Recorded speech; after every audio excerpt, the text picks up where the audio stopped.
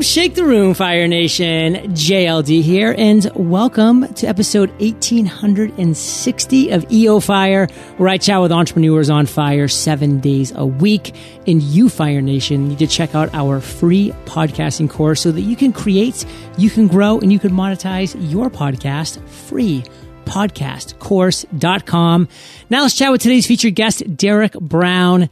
Derek, are you prepared to ignite? I absolutely am. Let's go, yes. Fire Nation. Derek is the joyful CEO of Exec and previously led product development teams at both Adapar and LinkedIn. And he's a self-proclaimed potty animal.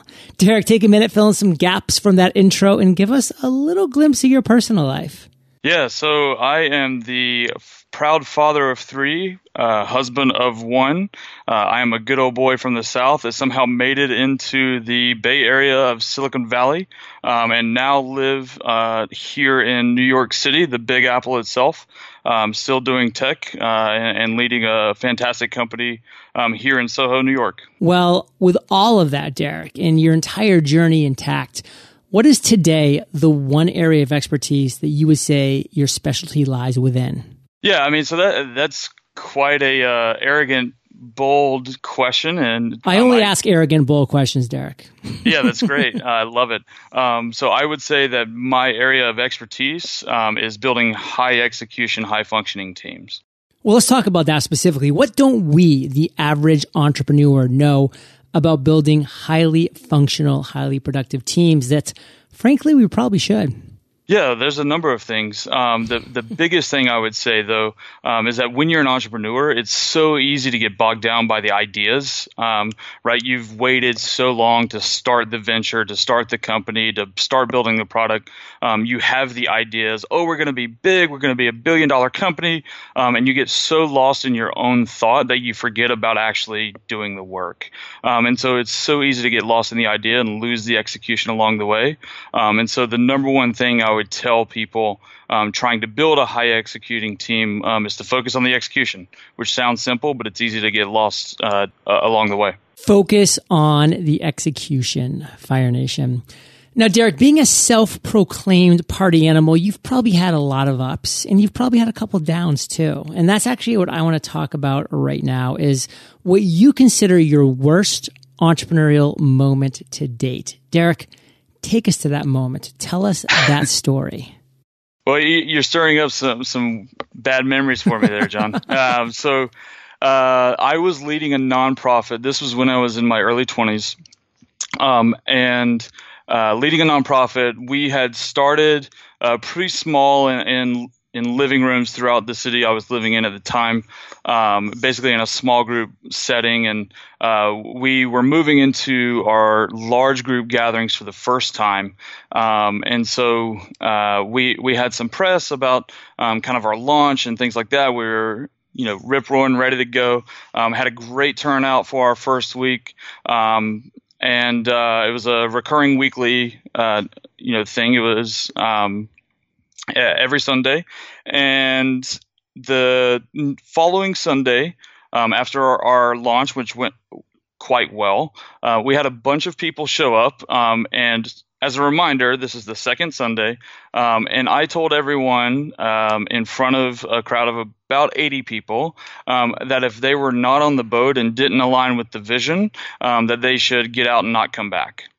As a reminder, this is the second week, right? And so not only had I not explained the vision fully, but they didn't even have enough time to digest it. And so when I told them that if they weren't aligned with the vision to get out and not come back, what do you think they did? They got out and they did not come back. That's exactly right. And so very, very early on in my professional career, I learned that vision and vision casting and putting the vision into other people's minds is everything. And if you're not telling a story that they can latch onto, if you're not painting a vivid enough picture over and over and over again, week in, week out, day in, day out, that they're going to leave and not come back. And that's true whether it's a nonprofit setting, a professional setting, whatever venture or company that you may be starting. That's exactly the case. It's the truth. Derek, what's the one takeaway that you really want to make sure our listeners get from that worst moment? Yeah, I would say that it is painting that picture. It is telling that story, and it's not making claims based on assumptions, right?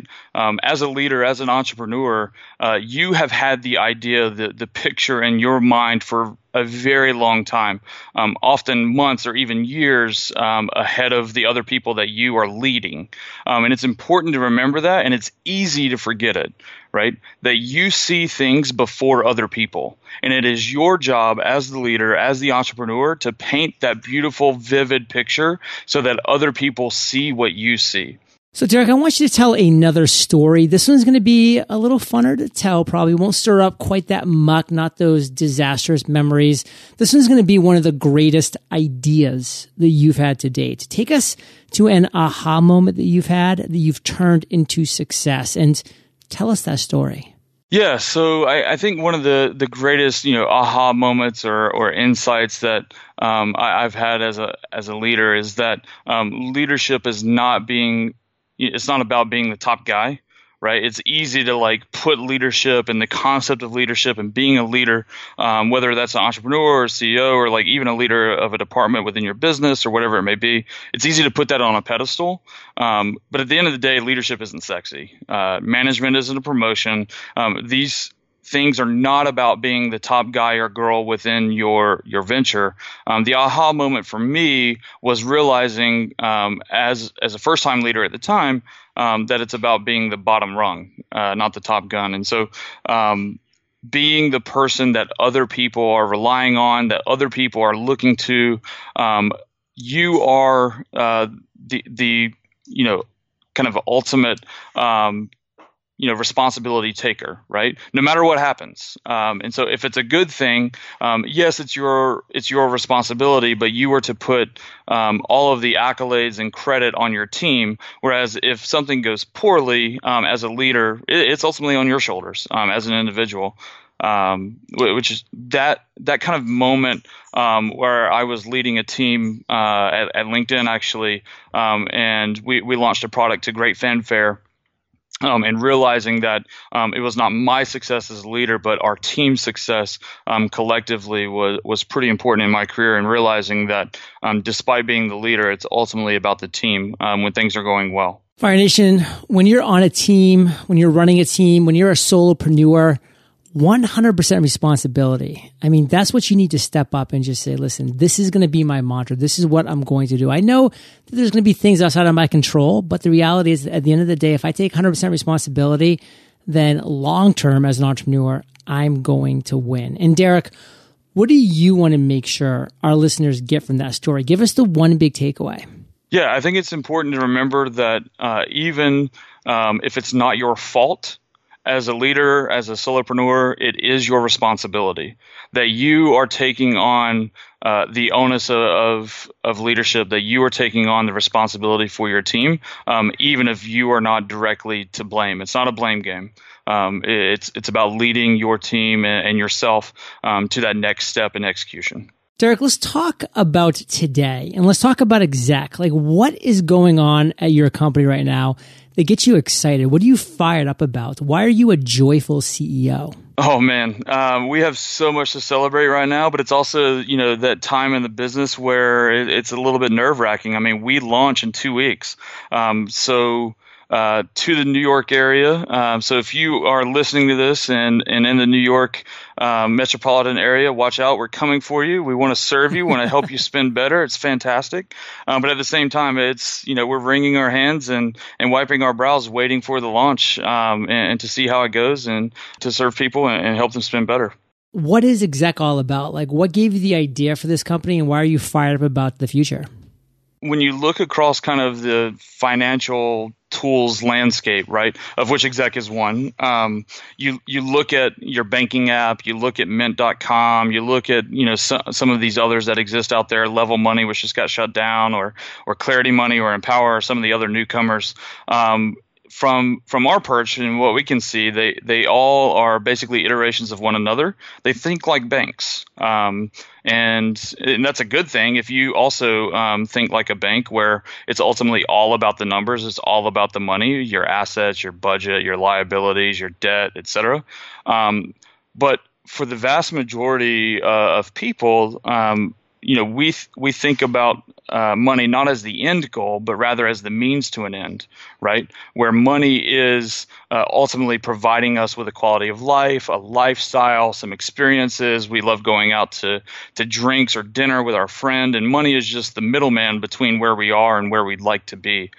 So here at Exec, we're actually building a tool that for the first time combines finance and lifestyle into one place, where you're not only making financial decisions regarding your budget, your spending, things like that, but you're also making lifestyle decisions. So, hey, there's a really dope restaurant a couple blocks from here that also fits my budget. Their average transaction is like $14.03. It's squarely within my budget for lunch today. Like, I'm going to go check it out. It's reacted to very well by other Exec users. And so for the first time, we're launching a financial lifestyle app, whereas previously those two things have been separate.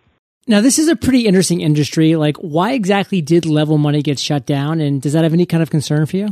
Why Level Money got shut down? Obviously, I'm not internal at Capital One. I only know what they've kind of told the public, and that is that they see other tools as kind of capturing the space that they initially set out to do.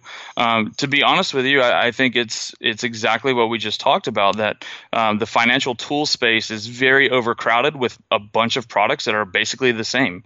Mint.com is Clarity, is Empower, is Level Money. And there's not a lot of difference between the two other than colors and, exactly where the pie chart is. And Level Money was just one among a bunch of players that are basically the same. For Exec, when you open our feed, first of all, that's a huge difference, right? We don't open to like rows and columns. We give you a social feed that looks a lot like Pinterest or Instagram or some of these other lifestyle apps that you may be familiar with, right? It's a joyful app. It's fun to use. It's bright. It's colorful. But we're also connecting you to merchants, which are ultimately giving you experiences rather than connecting you to transactions, which are boring and monotonous and ultimately like no one wants to deal with it. Fire Nation, value bombs are being dropped by DB, and we got some more coming your way in the lightning round when we get back from thanking our sponsors. My focus on health and wellness continues to increase, and every day I'm learning new ways to make small tweaks, like switching to mushroom coffee, a concept I first heard about on Ben Greenfield's podcast. Mushroom coffee? Yep. It's from a company called Four Sigmatic. And once I tried their mushroom coffee, I immediately realized three big things. It doesn't taste like mushrooms. It tastes just like regular coffee. There's no quick rush followed by an even quicker crash. And I don't get that acidic burn in my stomach that I did with regular coffee.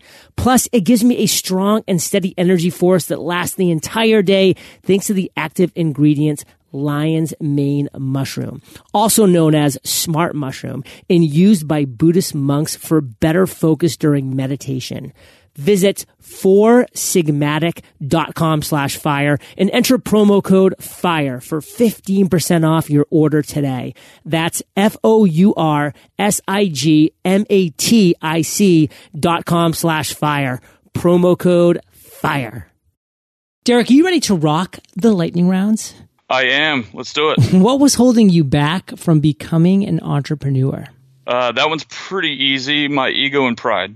What's the best advice you've ever received?